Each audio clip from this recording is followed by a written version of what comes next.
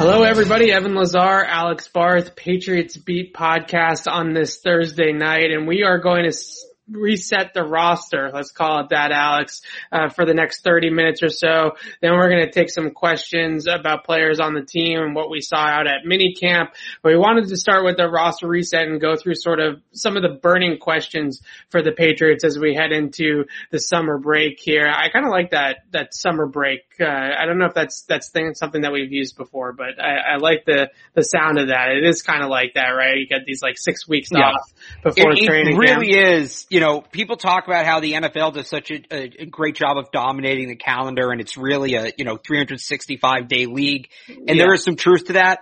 But if there is a dead period on the NFL calendar, it's right between spring practices and training camp, with the exception of that's generally when you get the most Madden news, but I know we'll get into that later in the show. Because I'm sure you're just excited about it as I am. I am pumped for the new Madden. I told Alex earlier today that I am going to sell my PS4, but yeah, I'm definitely excited about the new Madden anyway. But I do want to start with the quarterbacks, because this time last year, Alex, in this dead period of the offseason is when the Patriots signed Cam Newton to a contract, July 1st last year. So the Patriots didn't go to sleep during this dead period of the offseason or take a summer break. But from what we saw at a minicamp, the big question, I think, over the team is how serious can this quarterback competition really be once we get into training camp between Cam and Mac Jones? We've talked about this subject multiple times already on the Monday show, on the Tuesday show. Right. We didn't talk yesterday about the Wednesday practice where Cam had his best practice of minicamp and really looked like he was in command and looked like the type of quarterback you would expect in a shorts and helmets practice out of a starting NFL quarterback, going 17 for 21, really dominating 11 on 11s. But do we still feel the same? Do we still feel the same way that Mac Jones can make this a legitimate quarterback competition? I still feel the way I have since they picked him. I think he can make it feel like it is. I think he could maybe even be the better quarterback to the eye test. But Cam Newton starting week 1. They value experience too much at that position to start a rookie there. I truly believe it. That's why Stidham didn't start last year. Bill didn't want to go to a quarterback while the team was teetering, who had never, played a serious NFL snap before. He played mop-up time, but he'd never played a serious NFL snap. And look, eventually you got to get the guy going, right? I just don't think they do it week 1. I don't think they do it within the first month. I know people have pointed to the Brady game. I don't think it happens. And that's not to say, I think Cam's this amazing quarterback. I think Cam has had his moments, and I think he'll be capable, but I just don't see, based on history, I don't see this team starting a rookie quarterback no matter what Mac does in training camp.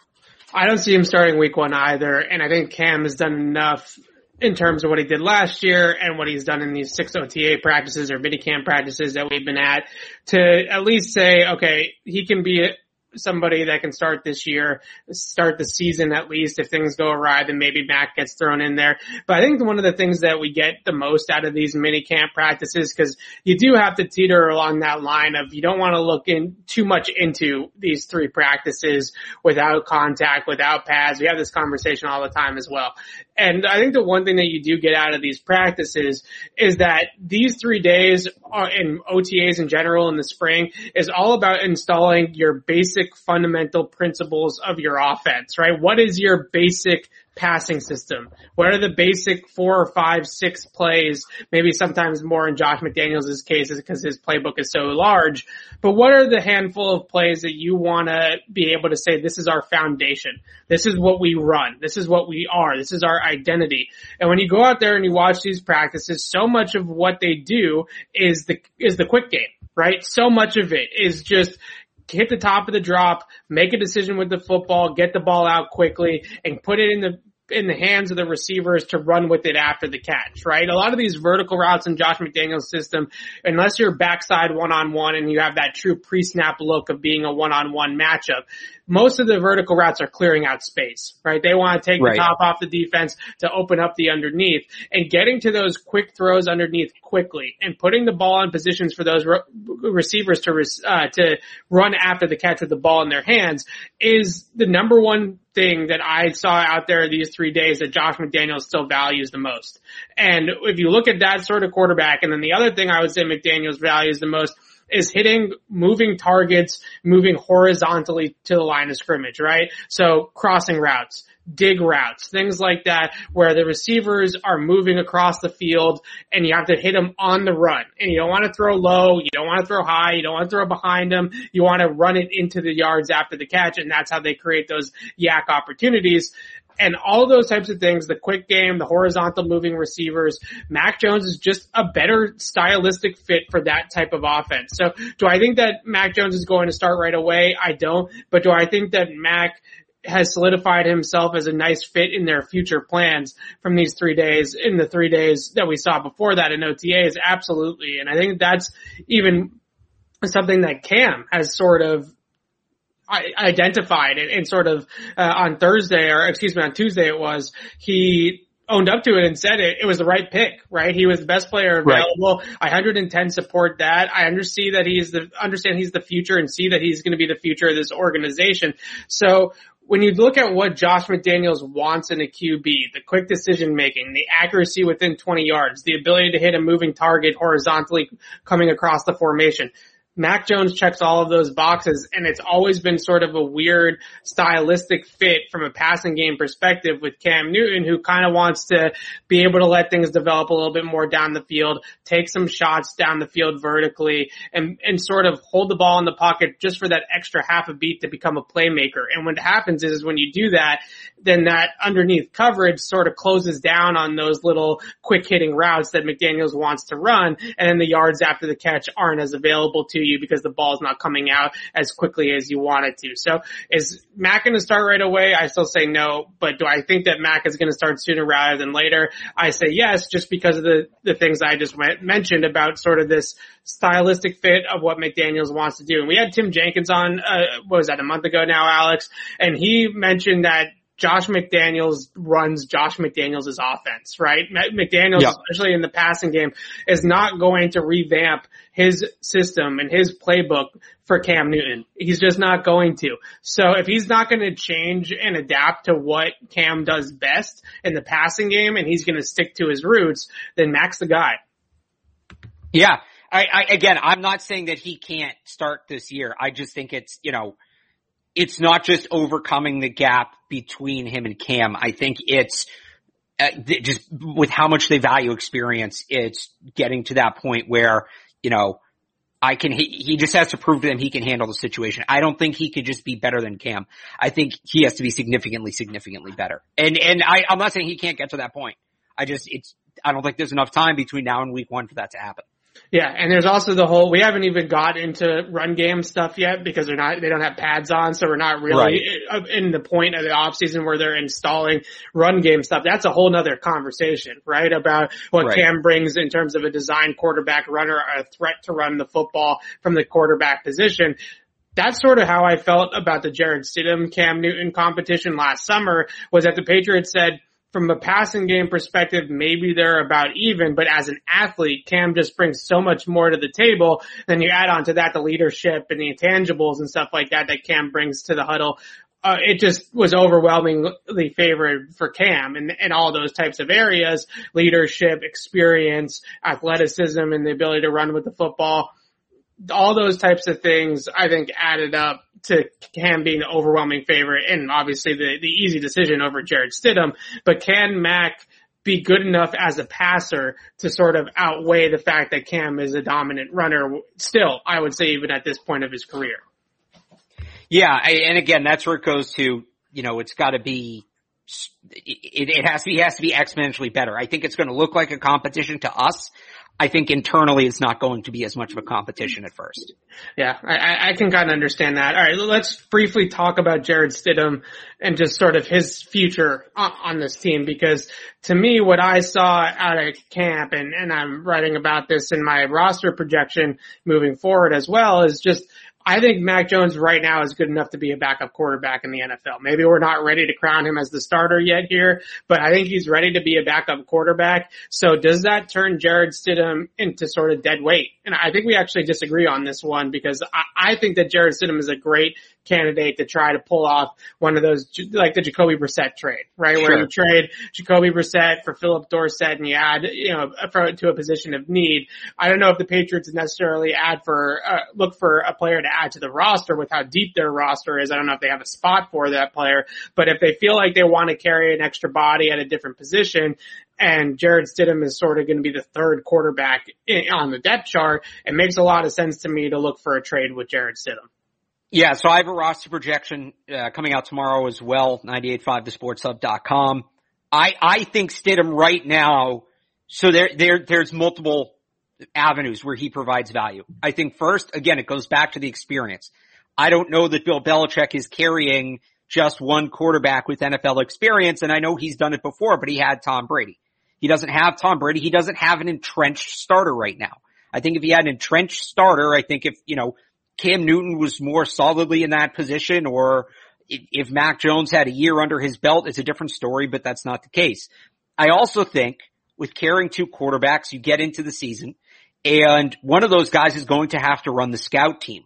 And if Cam's the starter, that leaves Mac primarily with the scout team, which gives him less time with the first team offense, with the Patriots offensive system in itself, and that's going to stunt his development. That was part of the problem with Stidham last year, right? This was talked about where he was so busy working on the scout team, he didn't necessarily have time to improve within the context of the Patriots offense. Now, there's ways to fix that. You can sign a practice squad quarterback. We're waiting on what the practice squad rules are going to be this year. If they can add veterans, then maybe you get Brian Hoyer on there or Stidham himself, and then you only need to keep two quarterbacks because that practice squad quarterback is going to run the scout team. If not, and you're kind of still limited to those young players, maybe there's no rookie out there they're comfortable with running the scout team. Right? If they can't get Stidham or Hoyer on there, it gets a little more difficult. What, are you going to bring back Brian Lewerke from the spring league to come do it? So as of right now, I do think that there are avenues where Stidham presents value. Now, if you get an offer with a guy like a Philip Dorsett, a guy with that quality talent, yeah, you probably take it and you figure out the rest. But I don't know that they're in a position right now, and there's things are going to change. There's time for this to change. If the decisions had to be made today, I don't think they are in a position where they would be comfortable openly shopping Jarrett Stidham. So I think the scout team thing is a really great point. I think that that's a very fair point to make about this whole conversation, is that it's a totally different animal if you're the backup quarterback running a scout team all year long, because you're actually operating the other team's playbook, right? You're not operating the Patriots playbook.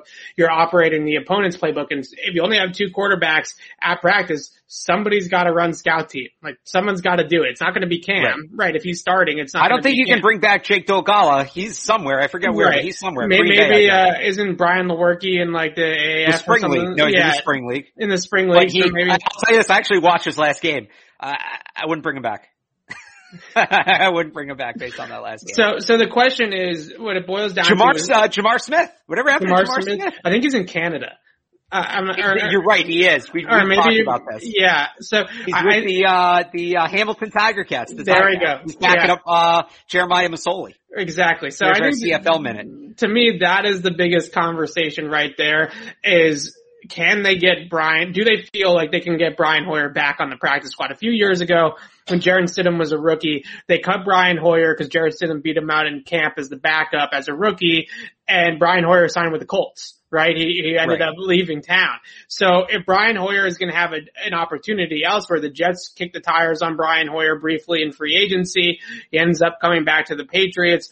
If the Jets or another team is interested in signing Brian Hoyer and they cut him and they lose him again, then you run into a problem with the scout team. And is that really what you want Mac Jones to be doing all season long, is running the opponent's plays and getting all that terminology and all that stuff in his head? Probably not. But I do feel like they have a chance.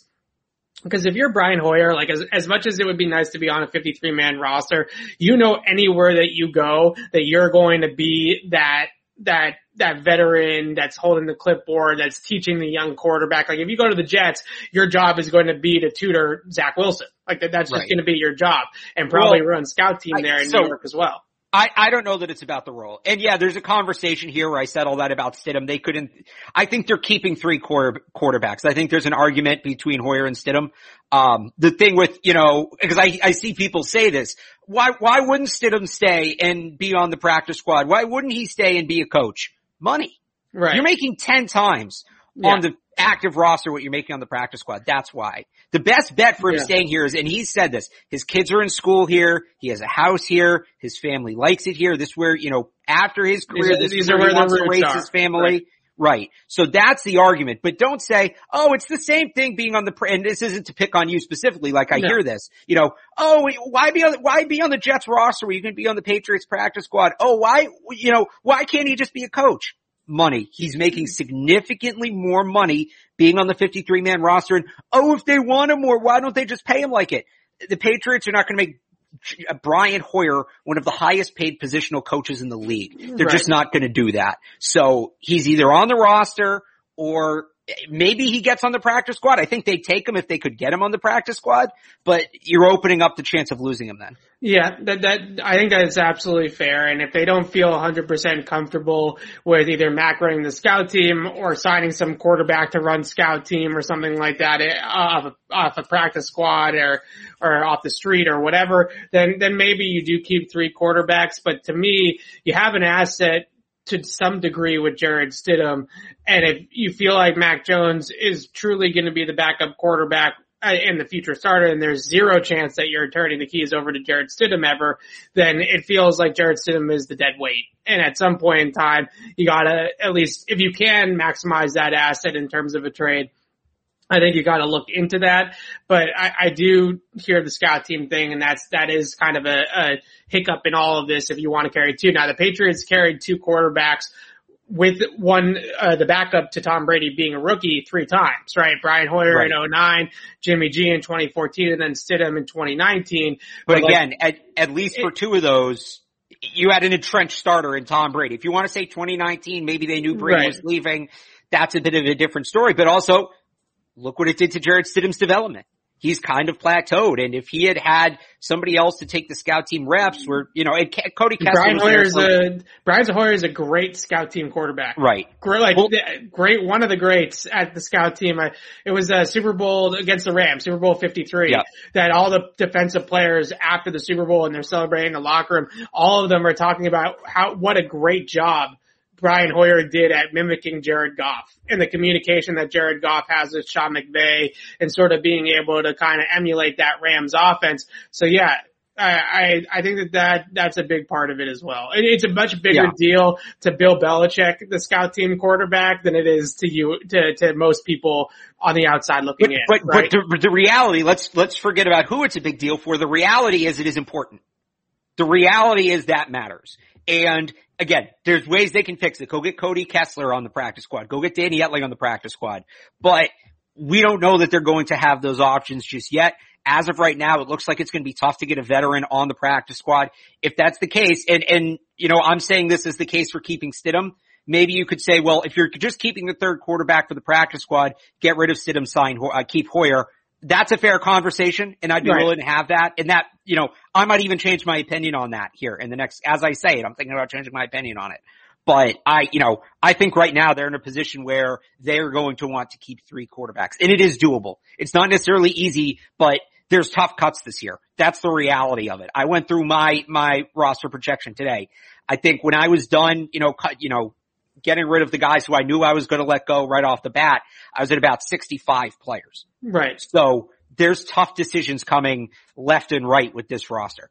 I want to take a second to shout out our friends at betonline.ag. BetOnline, the fastest and easiest way to bet on all your sports action. Baseball season is in full swing, and you can track all the action at BetOnline. Get all the latest news, odds, and info for all your sporting needs, including MLB, NBA, NHL, and all your UFC, MMA action. Real-time, updated odds and props on almost everything you can imagine. BetOnline has you covered for all the news, scores, and odds. It's the best way to place your bets, and it's free to sign up. Before the next pitch, head over to BetOnline on your laptop or mobile device and take advantage of the 50% welcome bonus bonus on your first deposit. BetOnline, your online sportsbook experts. Don't sit on the sidelines anymore. Get in on the action. Don't forget to use that promo code CLNS50 to receive a 50% welcome bonus with your first deposit. Yeah, the trade Stidham, keep Hoyer as the third guy is not a bad plan either if you want to keep three quarterbacks. Let's move over to the wide receivers and talk about N'Keal Harry, because I think this is another big story. Go ahead.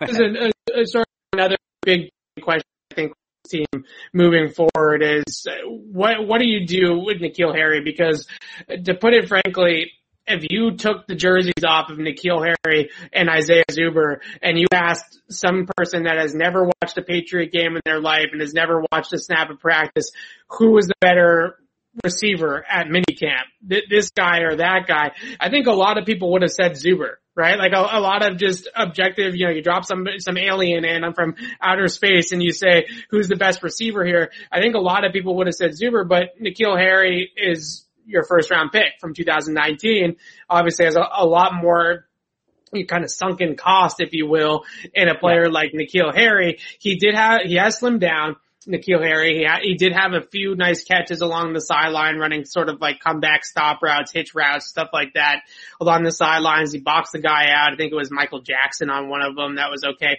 but really lacked any sort of wow plays down the field and still has issues, I think, with creating consistent separation. So at some point in time, do you walk away and like I said, sunk cost, right? And sort of admit defeat on it and try to get something back in a trade? Or do you still think that this team is going to continue to try to make N'Keal Harry work?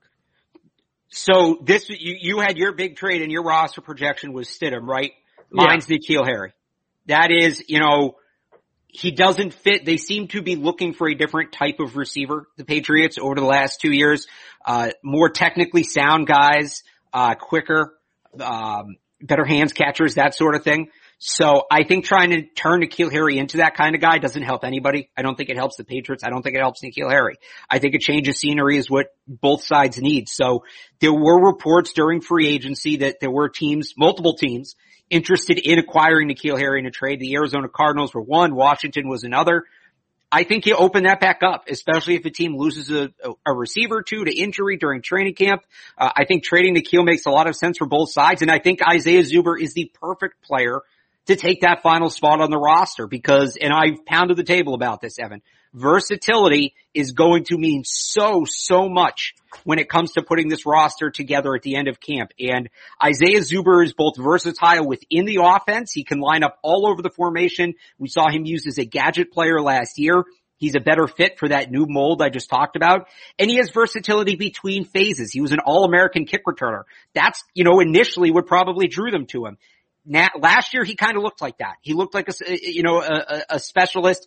He's come back now. He seems to have really rounded himself out as a wide receiver. His route running was much better. I think his hand placement was much better when it comes to, just welcoming the football and his interacting with the football at the point of attack. I thought that was much better. So I think they get more out of a guy like Isaiah Zuber with that final wide receiver spot than they would with a guy like N'Keal Harry. And I think they can get something for him.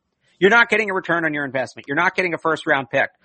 If they're willing to kick the can and make the pick down the road in 2023 instead of 2022, they might be able to get an early to mid day 3 pick for him if he is a decent camp. I don't think like a 5th round pick, maybe even a 4th round pick from a Super Bowl contender is an outrageous return for N'Keal Harry at this point. He's got 2 more concrete years on his deal, very affordable. There's a 5th year option in there as well. So 3 years of team control. I think they can get something for him. And I think that's the move. If you're trying to, open up a roster spot and you're going to have to move good players. You don't want to just cut good players. You want to get something for them. I think N'Keal Harry's the way you go there. I actually don't mind trading N'Keal either. I have him on the roster right now strictly because with Isaiah Zuber, I think that I do need to see the pads go on and see him fight through contact, finish through contact, deal with tougher coverage, deal with more physical coverage, because in these types of practices in the spring, and I know he did some of those things last year as well, but specifically right now, in these practices in the spring, there's no jamming, there's no riding receivers down the field, there's no physicality to the coverage, no safety coming over the top, ready to crack you or coming over the middle. None of these things are happening. And when you're a speedy wide receiver like a guy like Isaiah Zuber, you should shine in these types of practices, right? Like you should shine, but no one can touch you. This should be where you are highlighting your skill set and you are the fastest receiver on the field and you are a guy that can really run and create separation. If you're a speedy wideout and you're not flashing in OTAs and minicamp, then that's a problem, right? Like even a guy like Marvin Hall at times was getting open because he's fast in these camps, right? And everybody's not touching anybody and stuff like that. So I think there's an element that I want to see that. But what you mentioned with Isaiah Zuber being the kick returner stuff, the gadget play type of stuff on offense, if you're going to keep, because Jakobi Meyers, Nelson Aguilar, and Kendrick Bourne are your top three receivers, right? N'Keal Harry, I don't think is going to crack that top three. And Gunner is going to be on the team. Yeah. So we're really talking about fourth or fifth receivers here at this point. And as a fifth receiver, Isaiah Zuber is exactly what you want. Right. He's just far more valuable because of his ability to contribute on special teams, his ability to come out in on certain packages and be that jet sweep, end around type of gimmick, gadget play, even if it's just a fake or a ghost motion as they call it, and just make the defense see it coming, right, and respect it. And in a lot of ways, I don't think he's going to be as good as Cordarrelle Patterson, but that's the sort of role that you could think of for Isaiah Zuber. And I don't think N'Keal Harry fits in that kind of role and doesn't add that other element in terms of the kick game versatility. So if you're going to carry a fifth receiver, then it does feel like a guy like Isaiah Zuber can do a little bit more as kind of a depth piece than somebody like N'Keal Harry. And you talked about the teams that were sort of interested in N'Keal Harry, during free agency in March and that period of time. And Arizona just seems like such a great team for N'Keal Harry to go to because with Cliff Kingsbury, it's not, they didn't go full air raid with Cliff Kingsbury, right? He did kind of, some of his system's a little bit more pro style than what he was running in college, right? But for the most part, he likes to keep receivers on one side of the formation in one spot. If you look at DeAndre Hopkins' heat map from last year, he is on one side of the formation for like 95% of his snaps, right? They don't move guys around in Arizona. So with N'Keal Harry, he's going to be able to run vertical routes there, and he's going to be able to run them from the same spot every single time.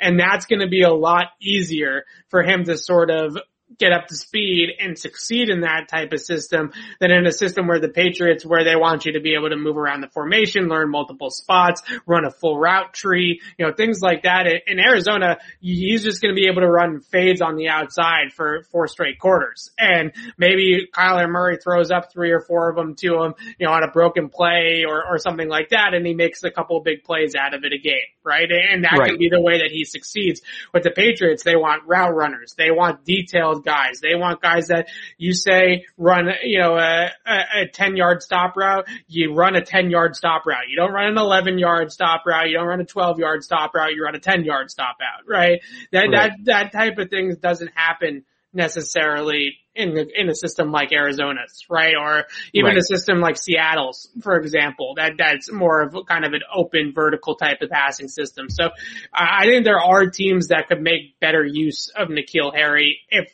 he does come available in a trade. I do wonder, and this kind of gets into a little bit of Belichick stuff, but how stubborn is Belichick going to be about that, right? Like how long is it going to take Bill to finally quit it, right? With N'Keal Harry and recognize the mistake and just move on. That will be a factor, I think. But overall, I just think other systems will get the most out of N'Keal Harry that he's not going to get here because they tried using him as sort of like a ball carrier, right, on end arounds and jet sweeps. And he had some success with that his rookie year, but he's just not fast enough in the open field for that kind of role. Right. And then they tried to use him a little bit more as kind of in their X role.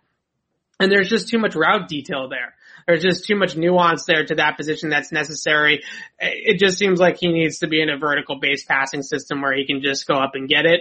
And I don't know if the Patriots are ever going to allow him to just do that. It's always going to be something else. Right. It's not their offense. Can we actually take a quick detour here? There's a great question in the comments. Mike Larry, is asking. So, and I just kind of talked about it, right? That the Patriots, and you talked about it as well. The Patriots have a very certain kind of receiver they like. And, Yeah. Okay, so which college program produces those kinds of receivers?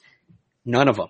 Anymore. You want to know why the Patriots have had trouble drafting receivers in recent years? I don't necessarily think it's because they can't evaluate receiver talent. Maybe that's part of it, but I think the bigger problem is, by the way, this is a problem for all of the NFL. It's more obvious with the Patriots, but this is why you're seeing less quarterbacks hit, less receivers hit. This is an underlying problem that nobody's really talking about and is going to come to a head at some point in the next 5 years. The college game has drifted so far from the pro game in terms of what players are asked to do offensively.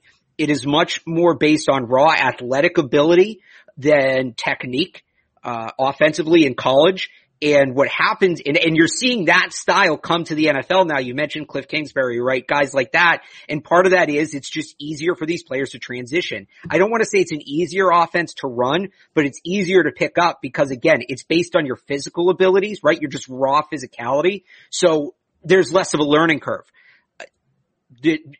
Colleges don't really run pro-style offenses anymore. They're fading very quickly. Alabama was one of the last ones, and they stopped about 3 or 4 years ago. So the Patriots, under Brady, it never made sense to change their offense because Brady made it work.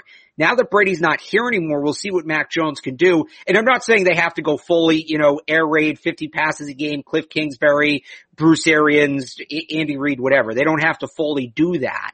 But you may need to pull in some more college concepts that make things a little easier on these receivers for the transition. And I think Mac Jones is a very good opportunity to do that because I think Alabama runs as close to the Patriots offense as you'll find in college football without actually doing some of the more complex stuff the Patriots do. So to answer your question, again, to get back to the original question, college football has deviated so far from what the NFL offenses are, and the Patriots are as pro of an offense as you'll find in pro football. And that's a big part of the reason they've had this difficulty. Evan, correct me if any of what I've said was wrong there, but I've felt this way for a while. The only team that I would mention besides Alabama that does some of that stuff is Ohio State. But most of Ohio State's site adjustments, and when I talk about site adjustments, I'm talking about option routes. To be fair, Alabama's not the only one. It's not just Alabama. There's still some. That one was just in my mind because we've been, so much with Mac Jones. So Ohio State does do a lot of site adjustments, which I mean option routes, choice routes, whatever you want to talk about it, however you want to call it. But Ohio State's site adjustments for the most part, at least with Justin Fields and recently with their quarterbacks they've had of late, Justin Fields, Dwayne Haskins, those types of passers, most of their site adjustments come at 12 yards, right? Which is a lot further down the field than what a site adjustment would necessarily be in a New England system, right? Where a lot of what McDaniels likes to do is in the quick game, as I mentioned earlier. So they do some of that stuff. I know KJ Hill coming out of Ohio State a few years ago as their slot receiver, he talked a lot about how he watched a ton of Julian Edelman. Yeah. Wes Welker, those types of guys, because he did a lot of that type of option stuff. With Justin Fields, they went a lot more vertical option routes, but they do some site adjustments in their offense. But for the most part, the difference between the Patriots offense, I would say, and a lot of college offenses, and even offenses around the NFL, is that usually the choice route or the option route is only one player in the progression that really has a choice. So in Kyle Shanahan's offense, for example, why option's a huge play with George Kittle, right? He gets to go up the field at 8 to 12 yards, and whoever is playing in, whether he's being man-to-man or zoned or bracketed, he has the option to just kind of do whatever he wants to get open at that point, right? Jason Witten made a career off of Y option in Dallas with Tony Romo. That type of route, though, has everybody else on the field locked. Whereas with the Patriots, everybody's route might adjust, right? If you run something like Haas Y juke or Haas Z juke, right, you have the outside hitches can adjust to fades against press coverage. The seam route can be adjusted to either an inside curl or sort of like an outside fade, seam fade almost, depending on if it's open field, middle field open or middle field closed. So there's just so many different things that happen in those types of plays that the Patriots site adjust to a lot of different things. And this is a conversation about receivers. It's also a conversation about quarterbacks where for the QB, like the receiver only has to worry about him and probably the guy next to him, right? But with the quarterback, he's got to worry about all 5 eligible going into the route, right? Like everybody going into the route, he needs to understand how everybody's route converts and then break it down from there. So it's a very complex system. It's a very difficult system to grasp. And I think that this is a big reason why as well. You talked about sort of the struggles with drafting wide receivers, which I think is a huge part of it. But this is, I think, a big reason why you pay Nelson Aguilar and you pay Kendrick Bourne is because you need to get veteran receivers that have been around the block a little bit, that understand things a little bit. And that's a big reason why if I'm the Patriots, I don't worry about drafting receivers anymore. I pay at that position from now on, right? I acquire via veterans, whether it's in free agency or via trade, because that's where I'm going to be able to see guys that can sort of convert into this system and be able to kind of, pick up this system. So I think Aguilar and Bourne signings really speak to the fact that they just kind of were like, you know what, like we're not going to be able to draft this spot because it's so different and we're not asking the same thing out of our guys. So let's just go get guys that have run in some complex systems. You know, the Raiders run West Coast, so do the Niners, but they do all have some sort of optionality to it and they do have some complex elements to it in both systems. So, at least there's some carryover that we can sort of see. They've been in that position before. They've ran that route before, and this is what it looks like. Whereas in the college game, that's just so few and far in between. Yeah, I mean, like you said, I think it's signing veterans or changing the offense. The one other thing I'll add to this conversation, everything we just explained, I think is why Jakobi Meyers has had so much success here. Because you talk about the football IQ, it's needed to play all the positions on the Patriots offense, not just quarterback. And I want to preface this by saying I'm not calling wide receivers dumb. That's not what this is, but quarterback just naturally comes with that higher football IQ. So, converted quarterbacks as a whole, I think, there's a reason those guys are succeeding here because it's so mental playing wide receiver in the Patriots offense. And for a guy like Jakobi Meyers, who's used to having to know 3, 4, 5 passing patterns on every single play, for a receiver coming here from college, having to do that might be difficult. If you've been playing quarterback and you've already sort of been doing that, it makes that transition a little easier. So what programs produce receivers for the Patriots? That's a tough question to answer. There really isn't one. But if you want to really go into the college game and find guys who project to be Patriots wide receivers right away, Evan, like you said, I think really the goal should be to find veterans. But if you want to find young guys who can come into the system, and we talked about this during the draft, find the converted quarterbacks, find the Jakobi Meyers. You had, from Florida, I can't believe I'm blanking on his name. He's like my favorite prospect. Kadarius Toney, right. Yeah. A converted quarterback. Guys like that. If you want to look for guys in the college game who can play wide receiver for the Patriots, go to their bio on their team page and see if they played quarterback at all in college. Those are the guys you want to circle. Okay, let's move over. And sorry for the tangent. No. It's a really good question. No, that was a good question. I'm glad we talked about it. But the next thing, I don't want to move our defense just yet. I do want to talk about the tight end position because another difficult, we were both sitting down doing our roster projections. I think another difficult conversation we were having is about Dalton Keene, right? And what they do at tight end specifically. Hunter Henry and Jonnu Smith are going to be on the roster. I think Devin Asiasi's done enough from last year and in the spring this year to at least put him on the roster now and not really think about moving on from him. Maybe he ends up getting traded because he has more value than Dalton Keene, and Dalton Keene's the third tight end.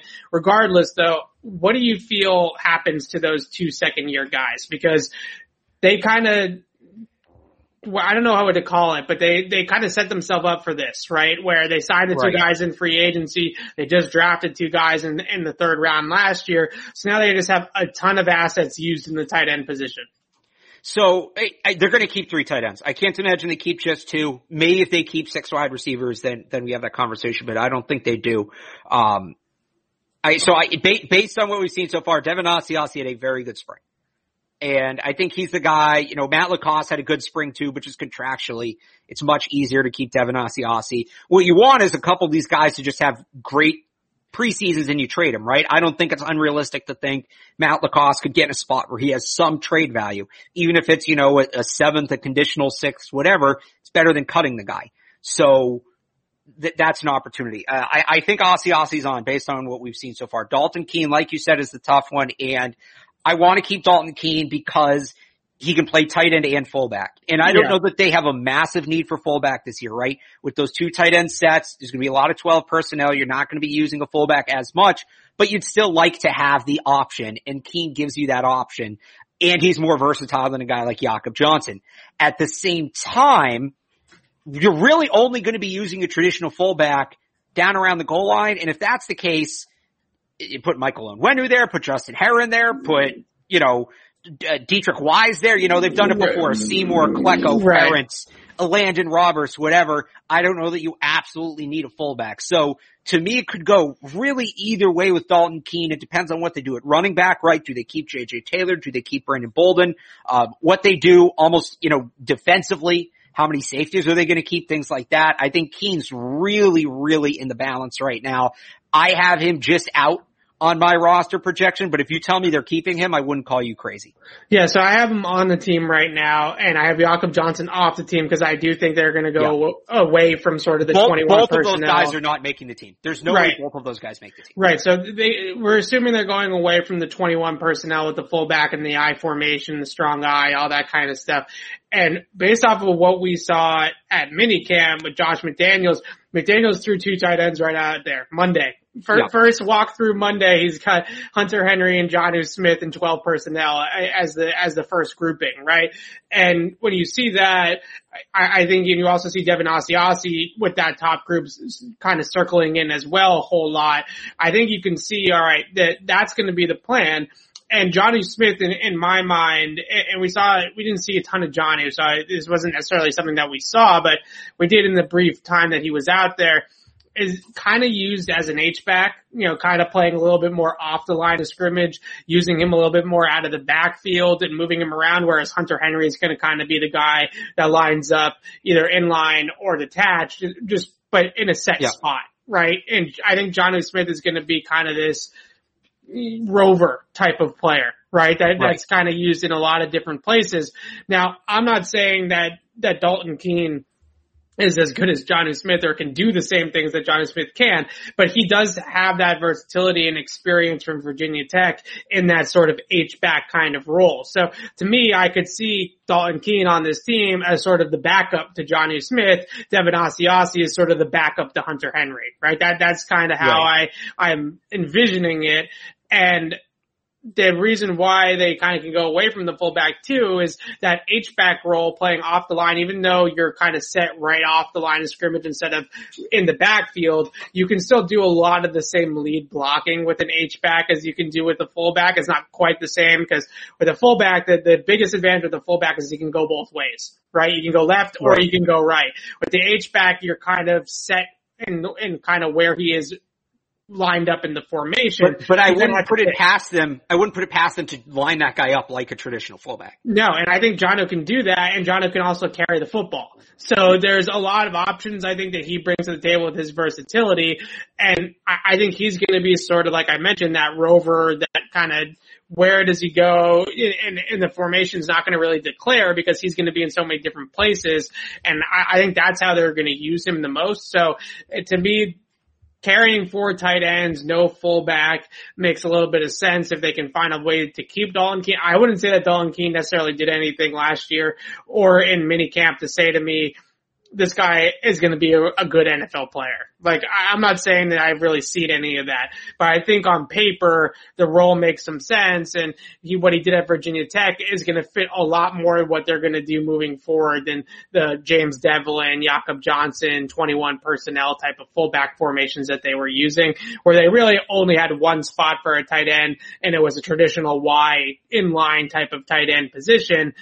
I think Hunter Henry is going to hold that down for the most part, but I don't know how much of that we're really going to see because I think he's going to be detached a lot too. I think Hunter Henry is going to be out wide or in the slot or kind of played as an X receiver a lot of the time as well. So it's a really fun tight end group because Hunter Henry and Jonnu can do so many different things individually that the mixing and matching is going to be a whole lot of fun. But that's why I had Dalton Keene on the team, is because I kind of see him as a very poor man's Jonnu Smith, right? In that sort of mold. And maybe that is valuable enough to have that sort of insurance that if Jonnu Smith were to go down, hypothetically, they wouldn't need to completely scrap that from their offense if they didn't want to. Yeah, I don't know so here's kind of what I do when it gets down, when it gets tough, when you're working on the roster projections. When is this guy going to play? Because they're not going to keep somebody on the roster who's not going to play. And yeah, I know you say, right, if Jonnu gets hurt, then that's where Dalton Keene plays, but is there nobody else they can find who they can get on the practice squad that can do that? Right? Who are you keeping Dalton Keene over? I'd love to keep Dalton Keene on the roster. Absolutely. There's a lot of guys I'd like to keep on the roster that I couldn't when I was going through my roster projections. So, what you just explained isn't incorrect, but, is that role that you described, is that one of the 53 most important roles on the team? The backup move tight end? I don't know that it is. So that's kind of my logic for leaving him off. I don't disagree with anything you said. I just, I'd rather have an eighth offensive lineman, right? I'd rather have that third quarterback like I talked about and have that scout team quarterback. I think that's the big one. And also I wanted to mention quickly because I don't know if we both have 6 running backs on the team right now, but that's a spot where I see 6 running backs and I'm like, they gotta find a way. You gotta find a way to cut that down, right? So if you're going to but at the same time, it doesn't really make sense. Like, I couldn't find a legitimate reason to cut any of those guys. No, those guys should be on the team. Just if you're taking the best 53 players on the roster, then all 6 of those guys belong on the team. Right. It's just that 6 number next to the running back position is scary because you don't normally see that.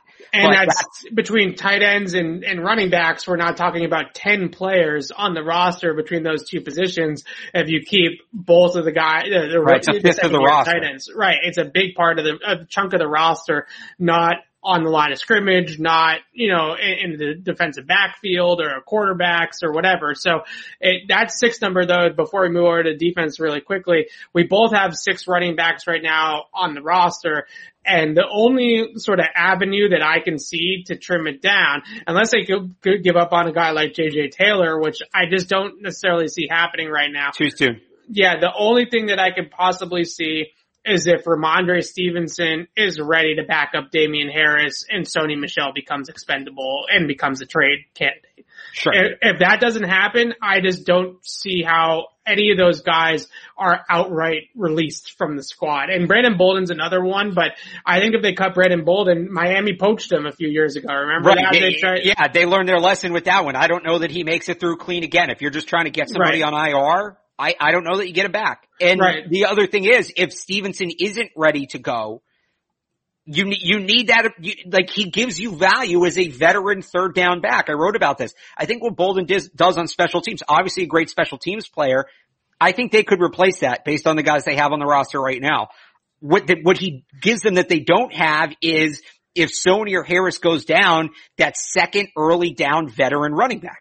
Right. Which again, they value experience so much. It's Bolden's ability to carry the football for me and I'm not giving him the ball 25 times a game, but if it's 5 to 10 in the case of an injury, it's his ability to add depth at the running back position. That's why I'm keeping him. Yeah. And Ramondre Stevenson, if it's minicamp, he's a rookie. I say the same about Mac Jones or Christian Barmore, Ronnie Perkins, any of these guys, but he did not get a lot of run in team drills in minicamp, right? Like, it's going to be a slow burn for Ramondre Stevenson, I think. And there were some instances where they were doing some walkthroughs in terms of setting protections and stuff like that. And all the rookies struggle with it, right? The rookie lineman, Mac Jones, Ramondre Stevenson. But Ivan Fears more than once had to pull Ramondre Stevenson from the drill because he was just making mistakes and it was kind of hurting the rest of the players out there trying to run the drill. So I think there are going to be, right now, if I had to guess, and it's way too early, it's June 17th, but right now on June 17th, if I had to guess, I would assume that they're thinking mostly red shirt year for Ramondre Stevenson, similar to what they did with Damian Harris a few years ago, and I guess JJ Taylor too. So if that's the case, then I think it's really tough to trade Sony Michel. If Ramondre Stevenson comes out in training camp, gangbusters and a great player, then maybe Sony Michel becomes a little bit more expendable. But yeah, that was another tough one that I was staring at for a while. Is are they really going to keep 6 running backs? Cause that's just an absolutely huge number. Yeah, no, it's tough. And I think I had JJ Taylor so when I do roster projections, I don't know how many other people do this.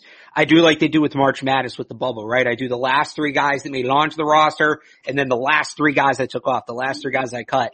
I had JJ, not in terms of talent, but just in terms of going through my process, JJ Taylor was the 53rd player on my roster. He was the last, if I had to make one more cut, it probably would have been JJ Taylor. He was the last guy I had on my roster, but I saw too much. It wasn't a ton last year. It was a small sample size, but I saw too much in that sample size to give up on him just yet. All right, let's talk defense. We did 50 minutes, and rightfully so, on the offensive side of the ball, because I know the offensive side was a little harder when it came to the defense. Yeah. The secondary was tough, but there was some cuts at linebacker I didn't necessarily want to make, but they made sense. I thought the defensive line was actually pretty straightforward. Yeah. So the defensive side of the ball is a little bit easier.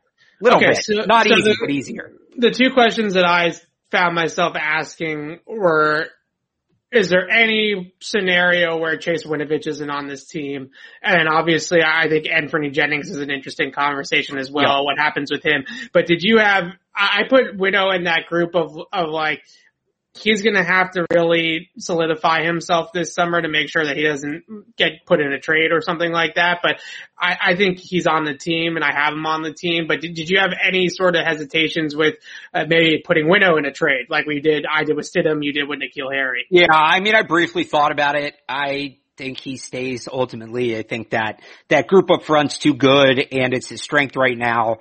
If you build your team around that and then you get hit with injuries, suddenly this thing that's schemed to be a strength, this position that's schemed to be a strength doesn't have any help. So I want a ton of depth there. I'm keeping Winovich. But it briefly popped into my head and that can change. That can certainly change. He's not a guy that I'm not writing him in Sharpie. I'm writing him in pencil. But I have him on the roster right now and I really didn't think too much about it. I didn't think too much about it either because I think Chase Winovich is going to be a really good football player for a long time. With the Patriots, it might be more of like a situational type of role where he's really kind of like a designated pass rusher and not necessarily somebody that plays a whole lot on first down.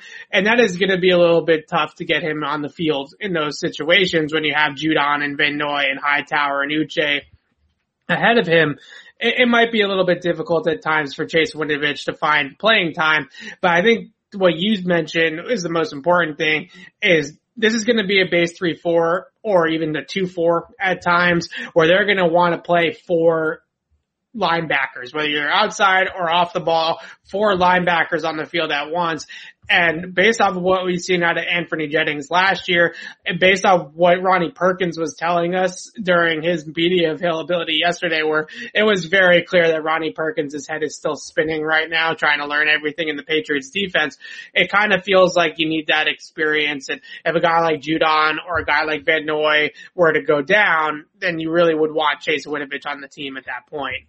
I could see, just to go back to kind of what you said earlier, right, about what kind of player Chase Winovich is going to be throughout his career. I wouldn't be surprised if there's a Chandler Jones type of arc. I don't know that he's that kind of player, right? I don't know that he's ever going to be 22 sacks, 23 sacks, whatever he had a couple years ago. I don't know that he ever hits that number, but Chandler Jones was a very good player in New England, but he was kind of constrained by the role he was in just the way the Patriots played defense. And then he got out to Arizona and he was kind of able to fully tap into his potential. And it was just a little bit more, a role that was a little bit more tailored to his skill set. And he really kind of opened things up. I think that's Chase Winovich. And there's nothing wrong with that. That's just different teams value certain things differently. And I think Winovich's skill, right? Like we talked about with N'Keal Harry, there's probably better chances for him to succeed elsewhere than with the Patriots. I don't think Chase Winovich is as extreme of a scenario as N'Keal Harry, not in that ballpark, but I do think he's a guy who's going to have success here. His time here will run its course, and I wouldn't be surprised if wherever he ends up next, he elevates to another level. I think that's just, the mold of player he is, the prototype of player he is. That being said, he has a role here. I think he can contribute here. I don't think they're in any rush to get rid of him right now. Yeah, I don't think so either. And Doug Kyed of Nesson reported that Chase Winovich missed minicamp with a minor injury. He should be good to go for training camp. So it wasn't some sort of absence because of unhappiness with his role or the team's unhappiness with him, right? It was an injury type of situation, but it'll be interesting to monitor that moving forward because they do add all these veteran guys at that spot. They do want to get stouter on the edge. That's not really Chase Winovich's thing. And who are you taking off the field on 3rd and long, unless you're taking all your defensive linemen off the field, and it's possible. Which they have done. I was going to say they have done that. Amoeba defense, bring it back. Right. I mean, usually they like to play with one guy with his hand in the dirt, so maybe, to kind of hold the point of attack, or maybe utilize him on some sort of pick or stunt or something like that up front. Winovich could do that in theory. I don't think it's ridiculous to think he could fill that role. Yeah, or maybe somebody like a Barmore comes in and plays with his hand in the dirt, and there's 5 guys standing up around him, right? That sort of front. And maybe that's the way that they can get Winovich some playing time. But something like his rookie year, where he played, I think, 35% of the snaps or something like that, might happen this year. And at that point, then I think another team, whether it's at the trade deadline or next off season as he enters sort of the last year of his rookie deal, he'd be much more valuable in another system if he's only playing 35% of the snaps here. He's a good enough player to play more than that. Right. So the last one, before we wrap things up here, Juwan Williams and just the cornerback position in general. So I tried to think of a reason to sit here and say, okay, they should move on from Juwan Williams. They should trade him. They should cut him, whatever.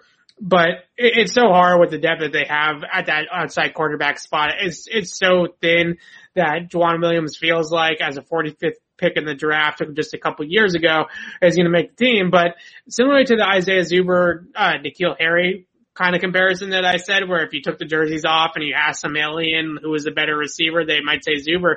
If you do that with Mike Jackson Sr. and Juwan Williams, somebody might say Mike Jackson Sr. right, is a better corner right now than Juwan Williams, but he obviously was not a top 50 pick. Yeah, so I have Williams on. They only really have 8 NFL secondary players right now, and that felt thin. I ended up going with 7 because there's so much versatility. I think this is a spot where, and we talk about this every year, right? Belichick's going to see who gets cut, and there's going to be some veteran somewhere who falls off a roster who he's going to bring in. Yeah. And I think outside corner is absolutely the spot to watch for that this year. I think Juwan Williams is the placeholder right now. I think he's better than Jackson. I think he's got a better chance than Jackson. And I think you have to give him a fair shot. He was a 2nd round pick. And it's not that he hasn't played because he's not good. He hasn't played because he's been buried behind the best, cornerback trio in football, arguably, for the last 3 years in Stephon Gilmore, J.C. Jackson, and Jason McCourty. So put him in Jason McCourty's role, see what he can do. I think that's an okay outcome, but I think that they would really like to find an external option and bring him in to fill that 3rd outside cornerback role. And then I had Jonathan Jones as Miles Bryant as the slot corners. I think you're good there, but at the outside corner, you need some help. Yeah, it definitely feels like just a few years ago when they traded for Jason McCourty, who was in Cleveland at the time, I think, right? Like that was the trade that they need now. Right? They need the veteran player from another system that's better in sort of a man system, and he's maybe a new coaching staff or something like that's transitioning to more of a zone scheme. So let's bring him here and let him play man to man. That's definitely the trade that I would look for. Juwan Williams, I have him on the team. I think the one thing that you have to kind of think about, and I wrote this as well, is okay, so Mike Jackson Sr. has more on-ball production in these practices, right? More pass breakups, more opportunities to make plays on the football. But does that mean that they're just not throwing at Juwan Williams for some reason? Because I'm not saying that he's over there like Stephon Gilmore shutting down his side of the field and nobody wants to target him, but the fact that he doesn't get thrown at a ton in these practices, I do find interesting. I don't know if that means anything, but I don't have the benefit of going back and looking at the tape and seeing when he's away from the football, is his guy getting open or not, right? So if he's not getting thrown at, I do find it interesting that is he playing good coverage and the quarterback just wants to go elsewhere with the football because Juwan Williams is in pretty good position. That could be the case. And maybe just the fact that he just hasn't done anything. He doesn't have any big pass breakups in practice. He doesn't have any big interceptions in practice. We sort of feel like he's not playing well. But who knows? I mean, cornerback's a position where you really don't want to be targeted a ton, right? That's more of a testament to your talent when a guy is not targeted. That's a better sign than maybe a guy that's targeted a ton. Right. And right. So maybe that was sort of the positive spin I wanted to put on Juwan Williams, is that there is a chance that he's not being targeted in these practices because he's going out there with the second team defense, and Mike Jackson Sr. or D'Angelo Ross or whoever, D Virgin, whoever it is getting consistently beaten on their side, where Juwan Williams is consistently competitive on his side, so the quarterback is going someplace else with the football. If you want to look for positives, Juwan Williams' name never being in any of our practice write-ups, I feel like that's what you have to kind of hang your hat on.